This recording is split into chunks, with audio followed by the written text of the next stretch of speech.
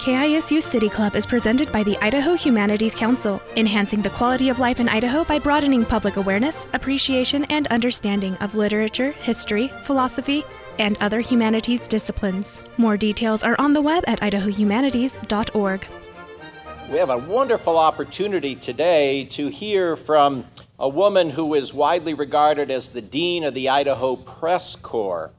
Betsy Russell is familiar to so many of us through her wonderful, insightful writings about Idaho government and politics, through her widely read, admired, and indeed popular blog, Eye on Boise, which she's been writing for about a dozen years, as a matter of fact. You all know her as the bureau chief, as the Boise bureau chief for the Spokesman-Review, and she spends much of her time in Boise covering Idaho politicians, reporting on the most important stories that capture our attentions, often garnering headlines on page one of newspapers.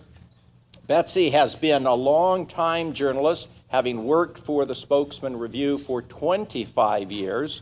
Before that, she was, in fact, an editor and reporter for the Idaho Statesman. She comes to us as a person who loves to ski. She's an avid skier, a windsurfer. She's married with 2 grown children. But all of those resume items reflect, in fact, her commitment to education. She graduated from University of California, Berkeley, earned a master's degree at the Columbia Journalism School, widely regarded as the #1 J school in the country. She is the recipient of numerous journalistic awards. You know her as well as president and founding member of the Idahoans for Openness in Government. She is also currently president of the Idaho Press Club. I've admired Betsy and her work for many, many years. On a personal note, let me say that it's been a privilege over the years to have done numerous interviews with Betsy, whether over the phone or in person. I've always found her to be meticulous, thoroughly professional. Her questions are always spot on, and her stories illuminate the most important aspects of any given story. And so, like the rest of you, I'm very much looking forward to hearing from her today. And in a slightly different way, it'll be fun for me, in my role as moderator, to interview her with the aid of your questions. Let's give a warm City Club welcome to Betsy Russell.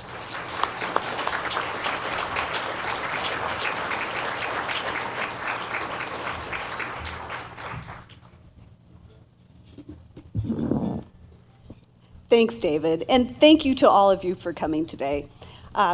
I actually was already planning to be here in Idaho Falls today because tonight, as part of IDOG, Idahoans for Openness in Government, I will be appearing at an open government workshop at Longfellow Elementary School at 6 p.m., along with Idaho Attorney General Lawrence Wasden. And it's open to the public. Everyone is welcome. But if you'd like to come, please RSVP. You can go to the IDOG website at openidaho.org. And that session is both free and includes refreshments. IDOG is a project that a good friend of mine, Dean Miller, and I co-founded back in 2004. And I think some of you know Dean, the former editor of the Idaho Falls Post-Register. It's a topic that's near and dear to my heart, in part simply because, as a newspaper reporter, I can't do my job unless I have access to the documents and the processes and procedures and meetings of our government. And my job is to find those documents, find out that information, watch those processes, and report to the public so they know what's going on. And to me, that's really important because it's the public's right to know what the government is doing that ensures that our whole system works, that people can go to the polls and cast an informed vote. That's how we govern ourselves. If we don't know what the government is doing, well, then they're just doing it. But if we have access, if we know what's going on, we are empowered. So consider coming tonight, please. Now, I'm here today to talk about Idaho politics. And boy, we're just having a lot of politics these days, aren't we? Did everyone watch the debate last night? Oh my gosh. I liked what the New York Times TV critic had to say about the 3 debates thus far. Debate number 1, dying of excitement. Debate number 2, we're all going to die. Debate number 3, kill me already. So normally debates here in Idaho for Idaho political races don't look like what we saw last night. I understand there was a debate over in these parts just recently between the 2 candidates for the Idaho Supreme Court, and that it was civil and nothing like the histrionics, the talking over, the interrupting, and so on that we saw last night. But national politics have a way of coming home. I don't know if anyone saw the 1st District congressional debate on KTVB last week. It only aired in Boise on KTVB, but you can see it by going to ktvb.com, clicking on their voter guide. And that was where 1st District Congressman Raul Labrador and his Democratic challenger James Piotrowski debated. And it appeared that perhaps Mr. Piotrowski has gone to the same school of debating as Donald Trump and Tim Kaine. And I don't know if anyone watched the vice presidential campaign or debate. I did watch it. I fell asleep halfway through. But I did note with some surprise that Hillary Clinton's running mate, Tim Kaine, seemed to be taking on the same debating style that Donald Trump had been exhibiting in his debates with Hillary Clinton, in that he was very, very aggressive, interrupting, and talking over both his opponent and the moderators. We got to see that in an Idaho race in the 1st District congressional debate, and it was very interesting. And Congressman Labrador reacted by calling his opponent a liar. It was a, you might say, very lively debate. So if you're interested in watching that, you can find it online. In the 2nd congressional district, Mike Simpson and his challenger, Jennifer Martinez, have not debated, largely because she has not responded to invitations to debate. I think she's just a placeholder. I did run into her and asked her why she did not respond to the public TV invitation to debate. She said, "Oh, I just blew it. I missed the deadline. That was my fault." But you know, you don't have histrionics here in that race, right? In Mike Simpson's race. So even though most of the attention for this election is on the presidential race, there are substantial issues and important races here on the ballot in Idaho. And one measure that's right up there, everybody in the state will be voting on it, is one that's not well understood and extremely obscure. Carol and I were talking about this. It's called HJR 5. So this is a constitutional amendment, and we've seen some pretty strong op-ed pieces over the course of the last week or two from various major figures in Idaho politics on both sides of this issue. Attorney General Lawrence Wasden has written a piece strongly opposing this measure. Representative Tom Lurcher and Senator Jim Risch have written pieces strongly supporting it, as has House Speaker Scott Bedke. Senator Dan Schmidt from North Idaho has come out with a piece opposing it. So what the heck is this, right? It's about administrative rules. And in Idaho, when the legislature passes a bill, a state agency will develop administrative rules to implement it, to kind of fill in the details. Let's say the legislature says there can be a fee for something. The agency might set the amount of the fee. That's done under the Administrative Procedures Act. It's very involved. The agencies typically do hold public hearings. They go through an extensive process. In some cases, they engage in what's called negotiated rulemaking, where they bring all the interested parties to the table and hash out the rule in its final form. And then all agency rules go back to the legislature, and the legislature has the opportunity to accept or reject them. They actually spend the first 3 weeks of every legislative session now doing almost nothing but reviewing agency rules. Some of it is extremely tedious. Having been there, I can say that. Often, nobody cares. Nobody shows up. But there are some rules that are controversial. And people come in and testify, and sometimes the legislature will reject one. It takes both houses of the legislature to reject an agency rule. So this doesn't happen in other states, and it doesn't happen at the federal level. It happens here in Idaho because Idaho passed a law setting up this process, and that law was upheld by the Idaho Supreme Court in a decision some years back.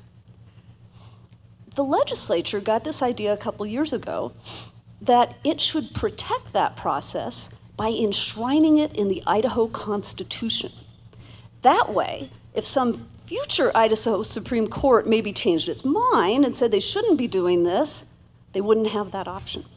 So the legislature passed a constitutional amendment, HJR 2, and that passed unanimously in both houses of the legislature. It went on the ballot. We had a history in Idaho at that point of whenever there is a complicated, obscure constitutional amendment on the ballot, it passes. 10 previous ones had on very obscure topics having to do with endowment investment reform and bond banking and this, that, and the other. Well, that one didn't pass. The voters rejected it. And the legislature's reaction was, well, they must not have understood it. So they rewrote it, and they've put it back on the ballot now as HJR 5. Now this time, it didn't pass unanimously in both houses. There was 1 no vote in the Senate, 3 no votes in the House. And the legislators who objected said, I thought this was a good idea to protect this ability for the legislative branch and not allow the governor to veto that process.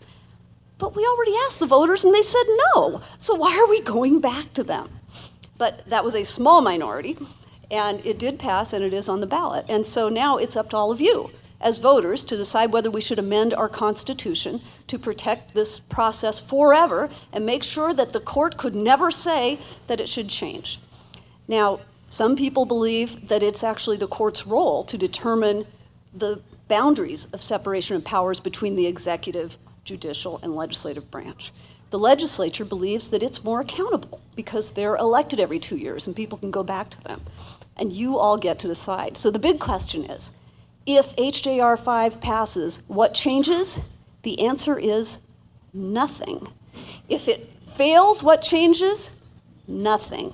Because it would enshrine into the Constitution exactly what we have right now, the process that we have right now. So I don't think it'll cause a lot of fist fights, this issue, but it's an important one, and it's one that is on our Idaho ballot, and all of us will need to decide and cast our votes.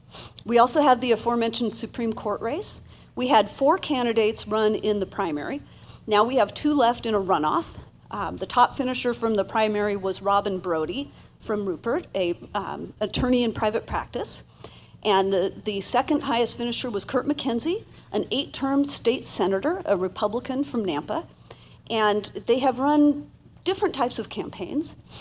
Brody has run more of a traditional campaign for the Supreme Court, whereas McKenzie has, particularly during the primary, made a point of doing a lot of outreach specifically to Republicans, kind of a partisan pitch, the same as he would have run to run for the Senate. And so he had numerous endorsements from Republican legislators, none from Democrats. Brody was meticulous about having a booth at the Republican convention and at the Democratic convention. 2 different approaches. It's a heavily Republican state. It's a nonpartisan position.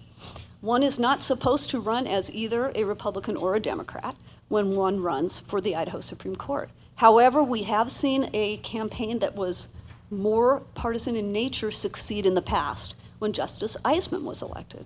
So we'll find out how people view this race this time around.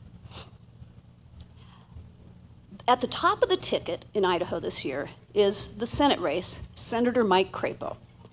Now, Senator Crapo has served already 3 6-year terms in the Senate, multiple terms in the House. Before that, he was in the state Senate. He is one of the most beloved and strongly supported Idaho politicians in history, based on his electoral record. In 2004, he was unopposed for re-election to the U.S. Senate. That just doesn't happen. There wasn't anyone running against him except for a write-in. Little bit has changed, though. In 2012, something very, very unexpected. Senator Crapo was arrested on a DUI charge and convicted. He apologized. He did what was required legally and says that he hasn't had a drink since. And he in his words, put his nose to the grindstone. He launched a series of town hall meetings across the state that went to every single incorporated city in Idaho. 200 town hall meetings in 2 years. No one's ever done that before.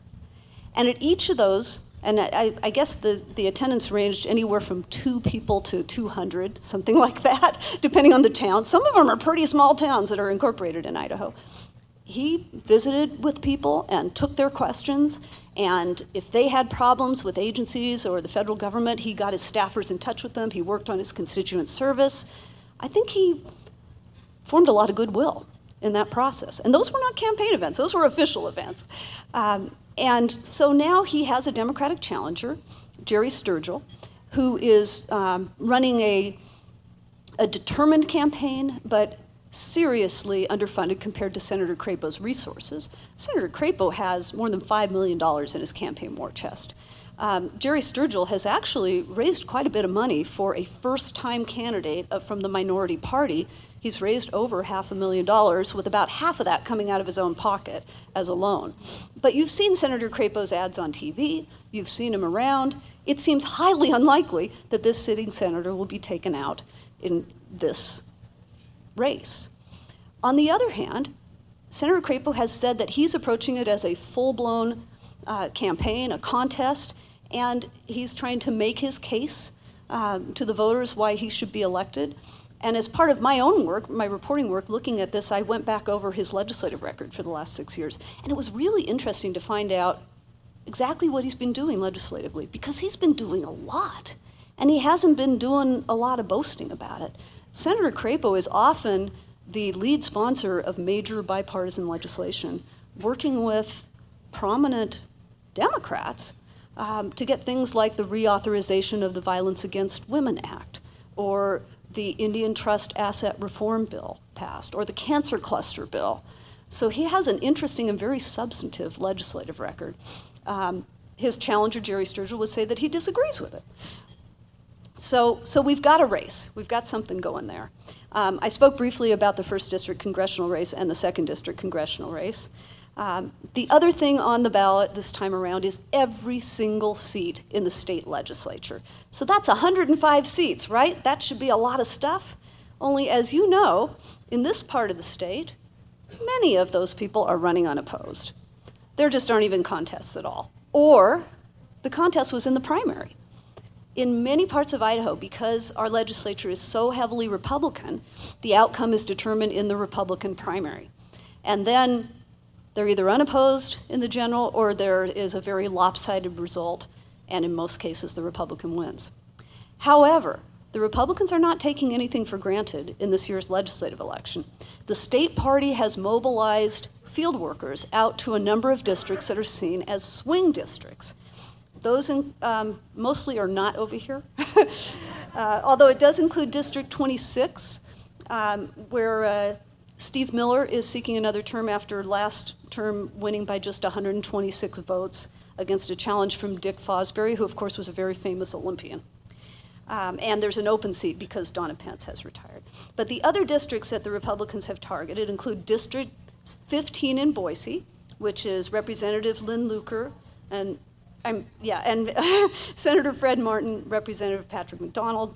And then up in north central Idaho, John Rushi's seat, he's the House Minority Leader. He has a very persistent and active challenger in Mike Kingsley.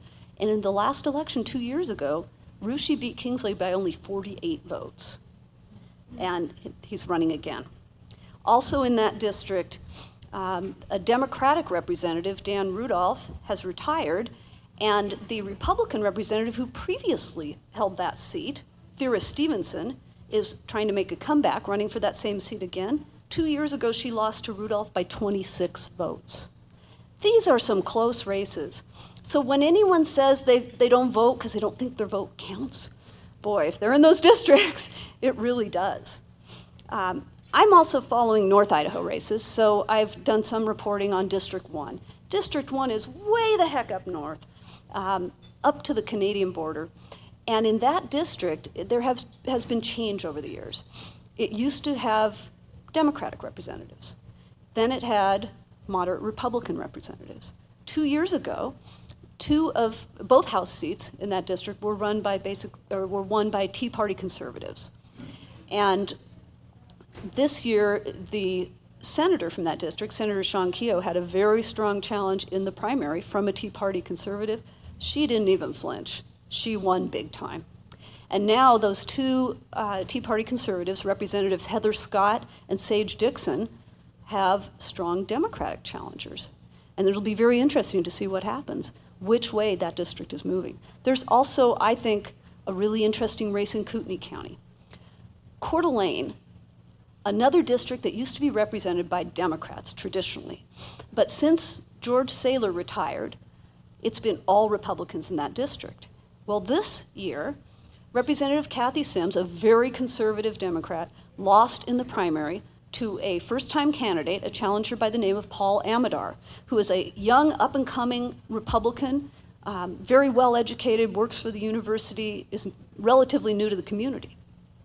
Now, Paul Amador is facing a Democrat in the general election, Tom Hearn, who has been in the community forever, is a current elected member of the school board, is very active in the community, very well-known and well-respected. That's going to be a fight, and it's possible that the Democrats could pick up a seat.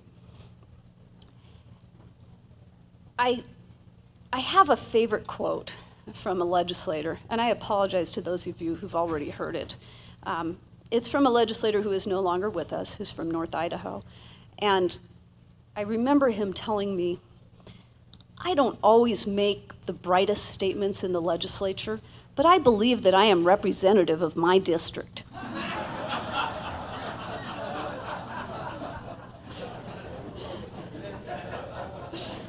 These are our representatives. It matters who we send, and everyone should vote. Just another word about the next big race in Idaho. There's a lot of talk already about the 2018 governor's race. And we have two announced candidates already, both of them Republicans. Russ Fulcher, who unsuccessfully challenged Governor Otter in the Republican primary 2 years ago, has already announced he's running in 2018. And Governor Otter has already announced he won't run for a fourth term. Brad Little, our current lieutenant governor, has already announced that he is running. We have not yet heard any Democrats announce. It's actually pretty early for anyone to announce, but there is a heck of a lot of speculation about whether 1st District Representative Raul Labrador will run and whether Attorney General Lawrence Wasdom will run. If one or the other or both of them run, that's going to be a heck of a campaign. It'll give me a whole lot to write about, and I like that. So I think I'm ready to take your questions.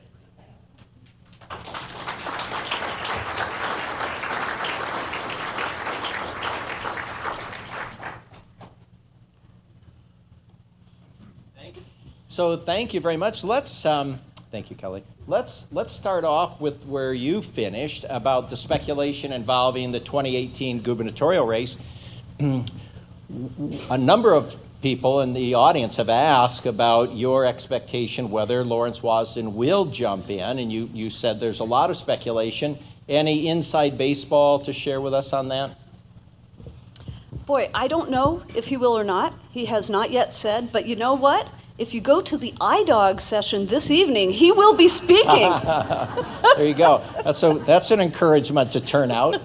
As a follow-up to that, Betsy, some wonder whether or not the Republicans would be willing to change their policy, now existing, of a closed primary, given that a couple of the candidates, notably Lieutenant Governor Brad Little, is of a more moderate stripe. And of course, primaries, as we all know, turn out hardliners, thus putting Lieutenant Governor Brad Little at a bit of a disadvantage, except for the fact there could be 5 or 6 candidates. Any thoughts on what the Republicans might do with respect to the closed primary issue? Well, I think the fact that Brad Little is a more moderate Republican is a reason why the Republican Party would choose not to change their closed primary, because the closed primary is something that was advocated for very strongly by pretty much the right-wing end of the Republican Party. I mean, among the opponents of the closed primary is current Governor Butch Otter. They did that over his objections. And the aim really was to purify or purge the party and to give the more partisan, more conservative participants within the party more of a say. So why would they want to make it easier for Brad Little? Good question. So thank you. On that note of partisan rivalries within government, a subject that you write a lot about, what would be your explanation as to why the representation of the Democratic Party has declined within the confines of Idaho government so dramatically over these past 20 years or so? That's a really good question. And apparently the Democrats don't know the answer. It's, how low can you go? Currently, the Republicans control every single statewide office and 80% of the seats in the legislature. And there have been signs over the years that, it's going to change, and then it doesn't. I remember when it was really starting to skew this direction, there were a lot of theories that with all of the influx of new people into the state, Idaho was going to moderate, and we would have a more balanced political spectrum across the state because more people would come in, there would be more Democrats and so on. It turned out that all those people who were coming in from elsewhere were coming in apparently because they wanted to be around other Republicans. And, and the newcomers to Idaho tended to be very conservative, just as conservative as those who were already dominating the elections that were here and actually increasing that dominance. And so the growth did not bring the moderation that we expected. Idaho actually became more conservative. There has been the thought for years that, the pendulum swings, and it's already swung, so at some point it should swing back. It really wasn't that long ago that we had 24 years of a Democratic governor in this state. But since then, the Democrats haven't made much in the way of gains. Perhaps what we need is a charismatic Democrat at the top of the ticket, another Cecil Andrus. That's what'll bring the Democrats back. Betsy, what's your sense of the role of big money and its potential influence on Idaho elections? Well, that's an interesting question. The big money in Idaho doesn't have to be that big. And that's especially when you think about legislative elections. Not that much money actually gets spent in an Idaho legislative election. We have 35 legislative districts, and the state is divided up into all those districts. And each of those districts, what you spend money on is, when you're campaigning in one of these districts, might be yard signs, mailers, maybe some radio ads. It's not a question of $1 million TV campaigns, that kind of thing. So a little bit of spending, without really meaning what most people would think is the definition of big money, can make a big difference, particularly if it's done in the dirty tricks type of way. And we have seen many instances of that in Idaho in the past, where perhaps a flyer goes out right before the election that says something scurrilous about a candidate, perhaps something that's not true at all, but there is not enough time to correct the record, and the candidate loses. We have had things like that happen. I do think that there are an increasing number of groups that are organizing and trying to do independent campaigns. There are the usual suspects, the business groups that have been here, and now this election there's a new Democratic group that's organized and raised some money, and they're all trying to counter each other. But really the burden is on the voter. And if the only thing you know about a candidate before you go to vote is based on a screed that you received in the mail, you as a voter might not have done your job. Now, we in the media have a job to do too. And you'll find that your local media is working very hard to tell you, who are these people who are running? Who are these people who are on the ballot? What are they all about? And individual citizens can go to the candidates' websites. Nearly every candidate has a website now, and find out, look them up, see what they're all about. Google them, for heaven's sakes. But yeah, money can make a difference, and it can make a difference in bad ways. And the only way to counter that is informed citizens. Betsy, a couple of your listeners have indicated that they've attended some of Senator Mike Crapo's town hall meetings, but were denied the opportunity to ask, quote unquote, hard questions. Can you explain to us what might be the difference between a taxpayer-funded town hall meeting and a campaign meeting? Oh, that's interesting. Unfortunately, I didn't make it to any of Senator Crapo's town hall meetings, and I sure wish I had, because when I went to write this story about him, and I was interviewing him, and I was looking back over the record of all the ones he's held, I thought, why the heck didn't I go to one of those and see what it was like? But I did happen to go to one of Representative Labrador's town hall meetings, and he did kind of a similar thing just during this past summer break. He held 19, he called them mini town hall meetings around the district, particularly trying to go to small towns and smaller venues and have some smaller gatherings with a lot of give and take. And so I went to one of those in Eagle at a cafe, and there were 2 to 3 times as many people as he had expected. It was so crowded they had to move outside, and they filled up the entire patio, and there were people standing up. But he took questions from anybody who wanted to ask him, including a guy who was kind of a heckler. And I was actually pretty impressed. And I did interview people who had gone to some of Senator Crapo's meetings. We sent a photographer to one because the last few were up north, which was great for our newspaper, for our coverage, but I was in Boise, so I couldn't go. But our photographer went, and she took down some names and contact information for me, and I called up some people who were there, including one who said he totally disagreed with Senator Crapo on absolutely everything. He thought he was a typical right-winger, he's a Bernie Sanders supporter who really just wants to tax the rich, but he did get to ask his question.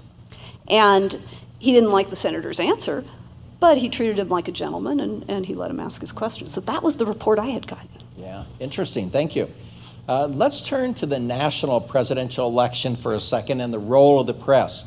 In recent weeks, as you know, Donald Trump has been accusing the press of engaging in a biased effort to discredit him, and as a consequence, great scrutiny has been brought to bear upon the role of the press in this issue. As a journalist, what are your thoughts about that accusation and your evaluation of how the press has covered this presidential campaign? You only have an hour to answer this question.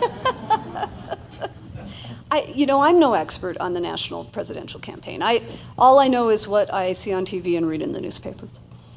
But I think that a very good example of the role of the media in that campaign could be seen in last night's debate in the person of Chris Wallace. Anyone who watched that debate, despite all the crazy stuff going on, saw a journalist who happens to work for Fox News, trying to keep things fair, trying to ask fair questions, keep the debate on topic, and not show favor to either side. And I actually think that's what pretty much all journalists are trying to do. We are trying to tell people what's going on. Very few journalists have an agenda beyond that. That's really what we're all about. I think that the news media is a mirror of our society. And right now in our politics, there are some really awful things being said and done. And so when you read the media coverage of that, you're going to read some really awful things. That's not because the media decided to make it awful. We are reflecting exactly what we're seeing in our political climate. And I don't think the media is out to get one candidate or the other. I don't buy that. I know that's not why I went into this business. And I don't know any journalists who are living a secret double life as undercover political operatives who are pretending to be journalists. They could make a lot more money doing a whole lot of other things. Yeah. Betsy, what would your view be on how the role of the press in America has evolved, say, pre-Watergate days to the current period? Have you seen a greater emphasis on the role of investigation by the press, and what's your view of that? Okay, I'm not quite that old, but... well, you read about it in the history books, right? That's it. Yeah. So Watergate was, for many journalists, the call about how great investigative journalism can be. And interest in investigative journalism ballooned. And investigative journalism really expanded to the point that part of every reporter's job day in and day out is now investigative journalism. We don't just get a press release and report what it says. We don't just interview someone and report what they said. We also fact check. We look for the documents. We really try to get to the truth. And I think that is still very much behind the drive of what journalists do in our society. Now, unfortunately, what's happened to the newspaper industry in the last decade and a half has been that it's contracted in a very, very dramatic way because of the change in our media landscape and the internet. So at my newspaper, we've had a ton of layoffs. We have half the staff that we had 15 years ago. And you're seeing that same thing at every newspaper in the country. You can see that the papers have shrunk. They have fewer people working. Those same people are still trying to do the job that everyone did before, but it's harder to do when there are fewer of us. And so journalists are pressed for time, and we're pressed for resources. And we still want to do all the fact-checking, and we still want to find all the documents, but we're also on deadline. And so we're still trying very, very hard to do, the same job that the Watergate reporters did. But it's very difficult to do. What's your view on the point that more and more Americans are deriving their information not from the product of professionally trained journalists, but from bloggers and others on social media? Does that trouble you? Well, as a blogger, in that sense, no. But I think that a lot of the information that people are finding, the news that they're getting from social media, actually originates with journalists, with people like me, with articles in newspapers and articles, stories on the TV news. And then that gets shared and passed around, and it's like the game of telephone. You tell a story to someone who tells it to someone who tells it to someone, and by the time you get to the end, the story may have changed a little. It may not be as credible as it was originally. When you turn to a trusted news source, you know what you're getting. You know that there are standards. You hope you can trust that information. When it comes from just anybody out in the ether, it may or may not be true. And that's kind of scary. It puts a lot more burden on the consumer of the news to judge the credibility of their news source, which Americans didn't used to have to do. We would just turn on the TV or pick up the newspaper. We all read the same one. And we shaped our ideas, all of us, from the same information and reached different conclusions. Now people seek out sources of information that agree with their viewpoint, and then they're never challenged. And so they don't ever learn anything they don't already know. Well, how do you evolve? How do you make decisions? The mass media, the newspaper, the TV news, there's value in that. I hope it doesn't go away. It's shrinking. From your perspective as a reporter here in Idaho for 25 years or so, do you believe that you have adequate access to the state's leaders? Are there some that would deny you access when you need it? What's been your overall experience? My overall experience has been really good. And that's one good thing about us being a small state. For the most part, you can get access to anybody in Idaho, not just as a reporter, just as a citizen. I mean, if you want to talk to your legislator, you can just call them up, or maybe run into them in the aisle at the grocery store. And if you want to talk to the governor, you can probably get in to talk to the governor. If you want to talk to the attorney general, you can contact his public information officer, and you can get access to that office. I think that we're really, really fortunate to still have that kind of access to our officials. Now, of course, it varies by personality. Some of our leaders are more forthcoming than others, and the personalities can come into play with journalists too, I suppose. There's one member of our congressional delegation who currently isn't granting me interviews, to my great dismay, so that I have to write, Representative Labrador declined to comment for this article based on objections to an article that this newspaper published about his legislative record in 2014. But for the most part, I think we do have really good access. And part of that is not just those people at the top in the office. Things as basic as the Idaho legislature's website. It is excellent. If you want to look up a bill, if you want to find a vote, if you want to see an agenda, it's just all right there online. It didn't used to be like that. People all over the state have access to that at their fingertips. Plus, through Idaho Public Television, every single floor session, every single committee meeting is either audio or video streamed online, and then it's archived, and you can go back and watch them. If you're really wondering how could they have made that decision on that issue, you can go back and watch the debate. That's pretty cool. It is. Thank you. So let's turn to one of the great controversies before the Idaho legislature, one that occupies the attention of all Idahoans. What will the legislature do this term, this session, on the issue of Medicaid expansion? I think that they will do something this year. You know, they've put it off year after year, and it's really come down to a difference between the House and the Senate. I think what we saw at the end of the last session was that the Senate was ready to take action. The House was not quite there. And the House Republican leadership came up with this plan to have another interim committee and to essentially put it off for one more session. But I think really with a commitment that there will be a bill this year. There will be some kind of action on something about some form of Medicaid expansion, something to address the 78,000 people in Idaho who currently do not qualify for Medicaid, because almost no one in Idaho qualifies for Medicaid, and also don't make enough money to qualify for subsidized health insurance through the state insurance exchange, which has otherwise been remarkably successful. Unlike other states where they're down to only one insurance company offering plans on their exchange, our exchange has many insurance companies offering plans in every county in the state. It's signed up record numbers of people. Our numbers of uninsured Idahoans are going down. The exchange is very successful unless you don't make enough money to get into it. Thank you. A programming note here for our listeners on radio and for those of you in the audience. The Idaho Falls City Club will, on December 16th, host a program on the issue of Medicaid expansion featuring Dr. Ken Krell and Representative Tom Lurcher. So mark that on your calendars, December 16.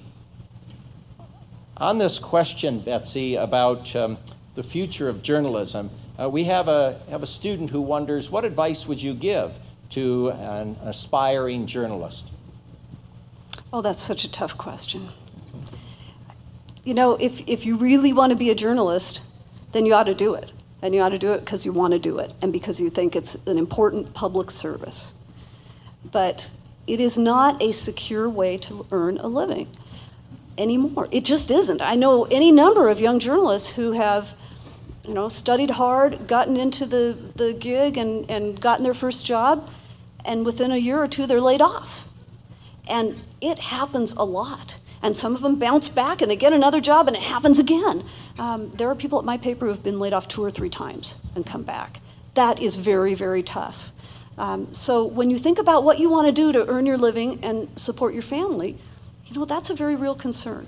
On the other hand, I've never left journalism. I haven't found anything I wanted to do more, even though, of course, as I mentioned earlier, I probably could have made a lot more money. It's really a calling. And so for those who feel called to do this, they should do it, and do it as well as they possibly can. And on that, just share with us your biography on that point for a second, if you will. What drew you to journalism? When I was in the 8th grade, I had a junior high school journalism teacher who was just so good and so inspiring. And we put together this little junior high school newspaper that won national awards, and it was so much fun and so exciting. And I found that I really enjoyed, with my best friend, who was my co-editor, going and interviewing people and finding out all the information about a story and writing it up and getting it out to everyone. I drank my first cup of coffee. It was so exciting. And then I edited my high school newspaper, and I started working for my local newspaper, the Woodland Daily Democrat, while I was still in high school. And that was incredibly exciting and really fun. And I did things that I guess were considered grunt work, but at the time I thought just were very cool. Like I got to do the man on the street interviews, where you take a picture of someone and ask them all the same question and write it up. I wrote weddings, where I learned how to spell all these different types of flowers and how to describe the different fabrics in the bride's dress. I did anything they would let me write. And I just loved it. And when I was getting ready to go off to college, I talked to the city editor of the Daily Democrat, and he said, "Don't study journalism. You can learn everything you need to know right here in the newsroom. Study something else so you'll have something to write about and you'll know about something." So I took his advice, and I majored in political science. And then I worked as a reporter for 2 years. Then I went back to journalism school because I discovered it wouldn't hurt to also learn something about the craft. And I do think that Columbia made me a better journalist, gave me some techniques that I could use to do my job better. And I haven't looked back. Thank you. Back to the gubernatorial race in 2018 for a second. With a crowded field, do you see an opportunity for a female candidate to work her way into that race? And if not, why do we have so few females in Idaho competing for the highest offices in the state? Boy, that's a really good question. And we have had female members of Congress from Idaho, but we have not had a female governor. We have not had a female lieutenant governor. The one statewide office that traditionally over the years was many times held by a female is now held by a male, and that's our state treasurer, Ron Crane. Although we do have a female state superintendent of schools in Sherry Ibarra. I think, we have a fair number of women in the legislature, and so at this point, I think it's a matter of personality and the places where people are in their careers. I don't think there's anything right now that would prevent a good and qualified female candidate from running for governor and winning. It's all a matter of who they are, what their record is, and who they're running against. And we just haven't seen one step forward yet, but I don't think that means that we won't. I'm sure that it will happen. Here's a series of questions for short answers for you. Can you explain the so-called Bedke rule and what we might be able to do to inspire more bipartisan cooperation in the legislature? Okay, so the so-called Bedke rule, which, by the way, House Speaker Scott Bedke does not call the Bedke rule, but observers do, it's also been described as the Hastert rule from the U.S. House. It's the idea that in order for the majority to move forward with something, a majority of the majority should support it, rather than have a minority of the majority support it and have to join with members of the other party in order to get it passed. I'm not convinced that Scott Bedke really holds that near and dear to his heart, but he did have to fight to be elected Speaker of the House, and he has to keep his caucus happy, and his caucus is quite divided.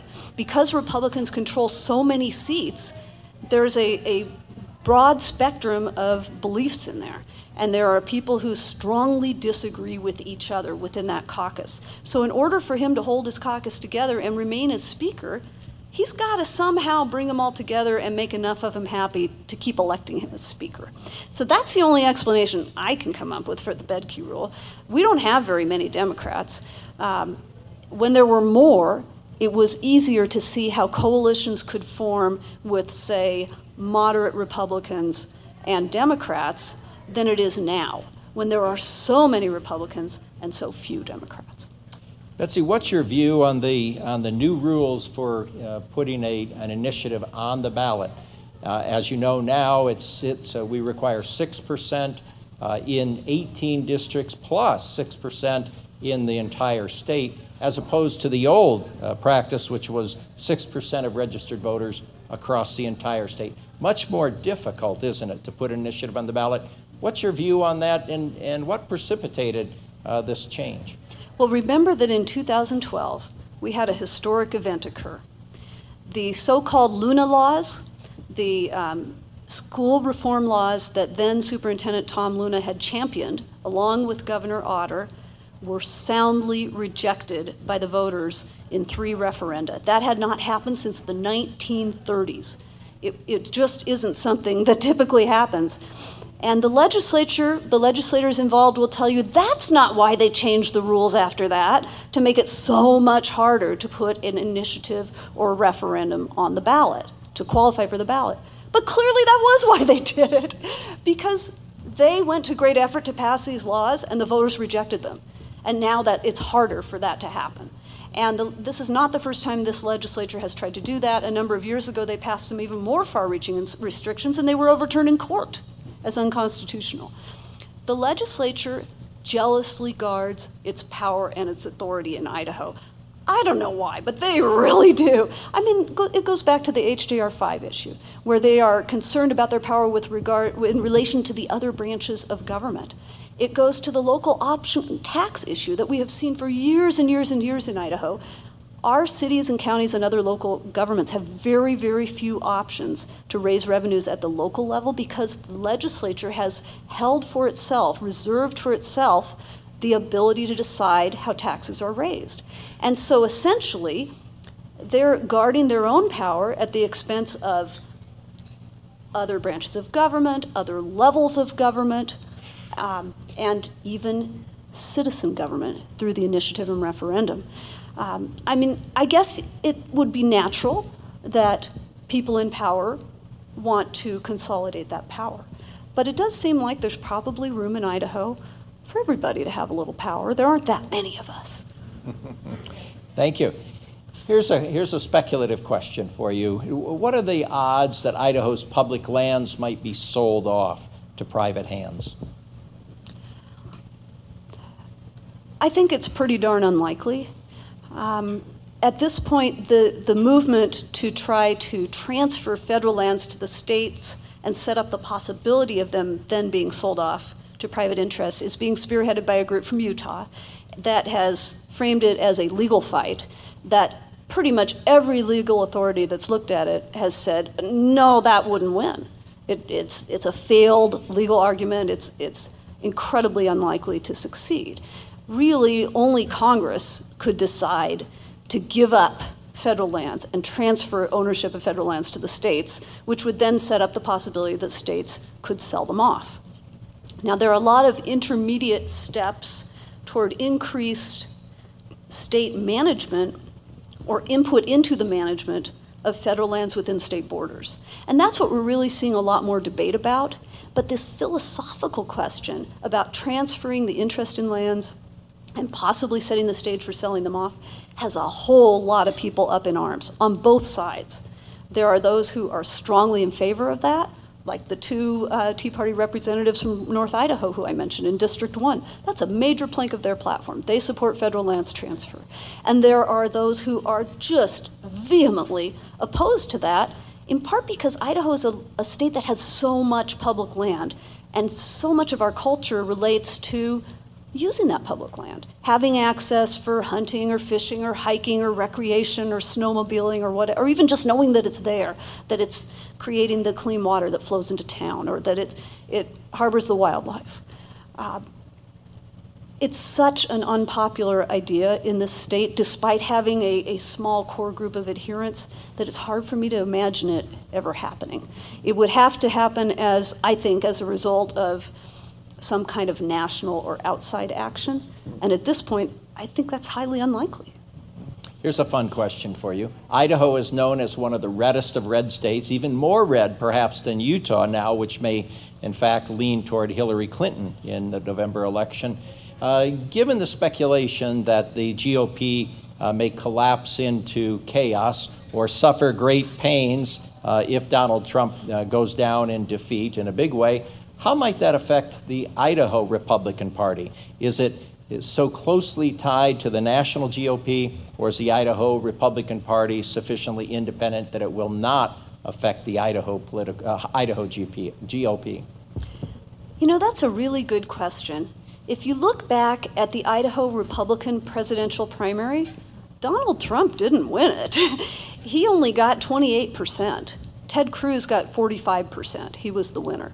So the Idaho Republican Party actually wasn't a Donald Trump party to begin with.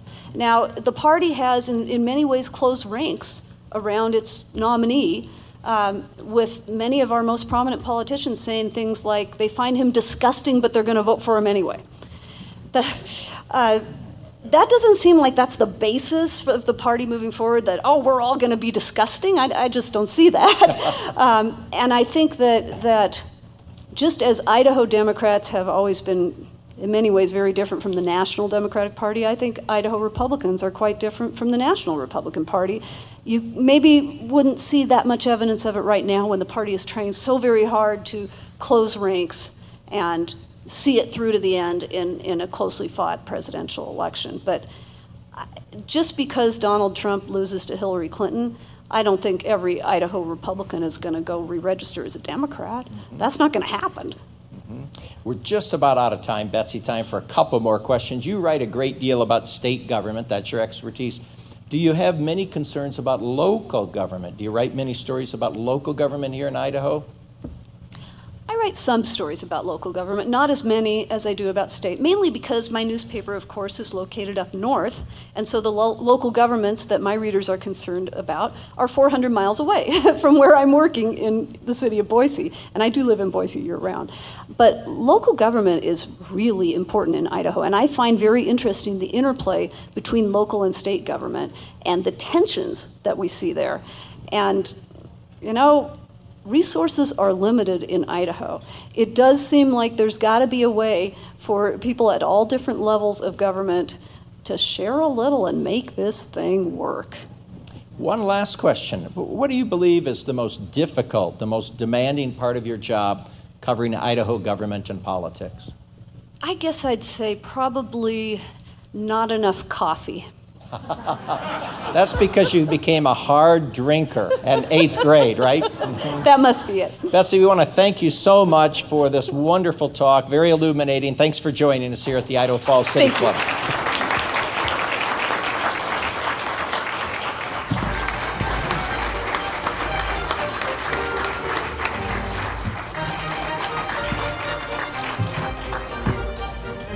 The Idaho Falls City Club on KISU is supported by the Idaho Humanities Council, promoting good citizenship through civil discourse, civic engagement, and reflection on the public good. More information is online at idahohumanities.org.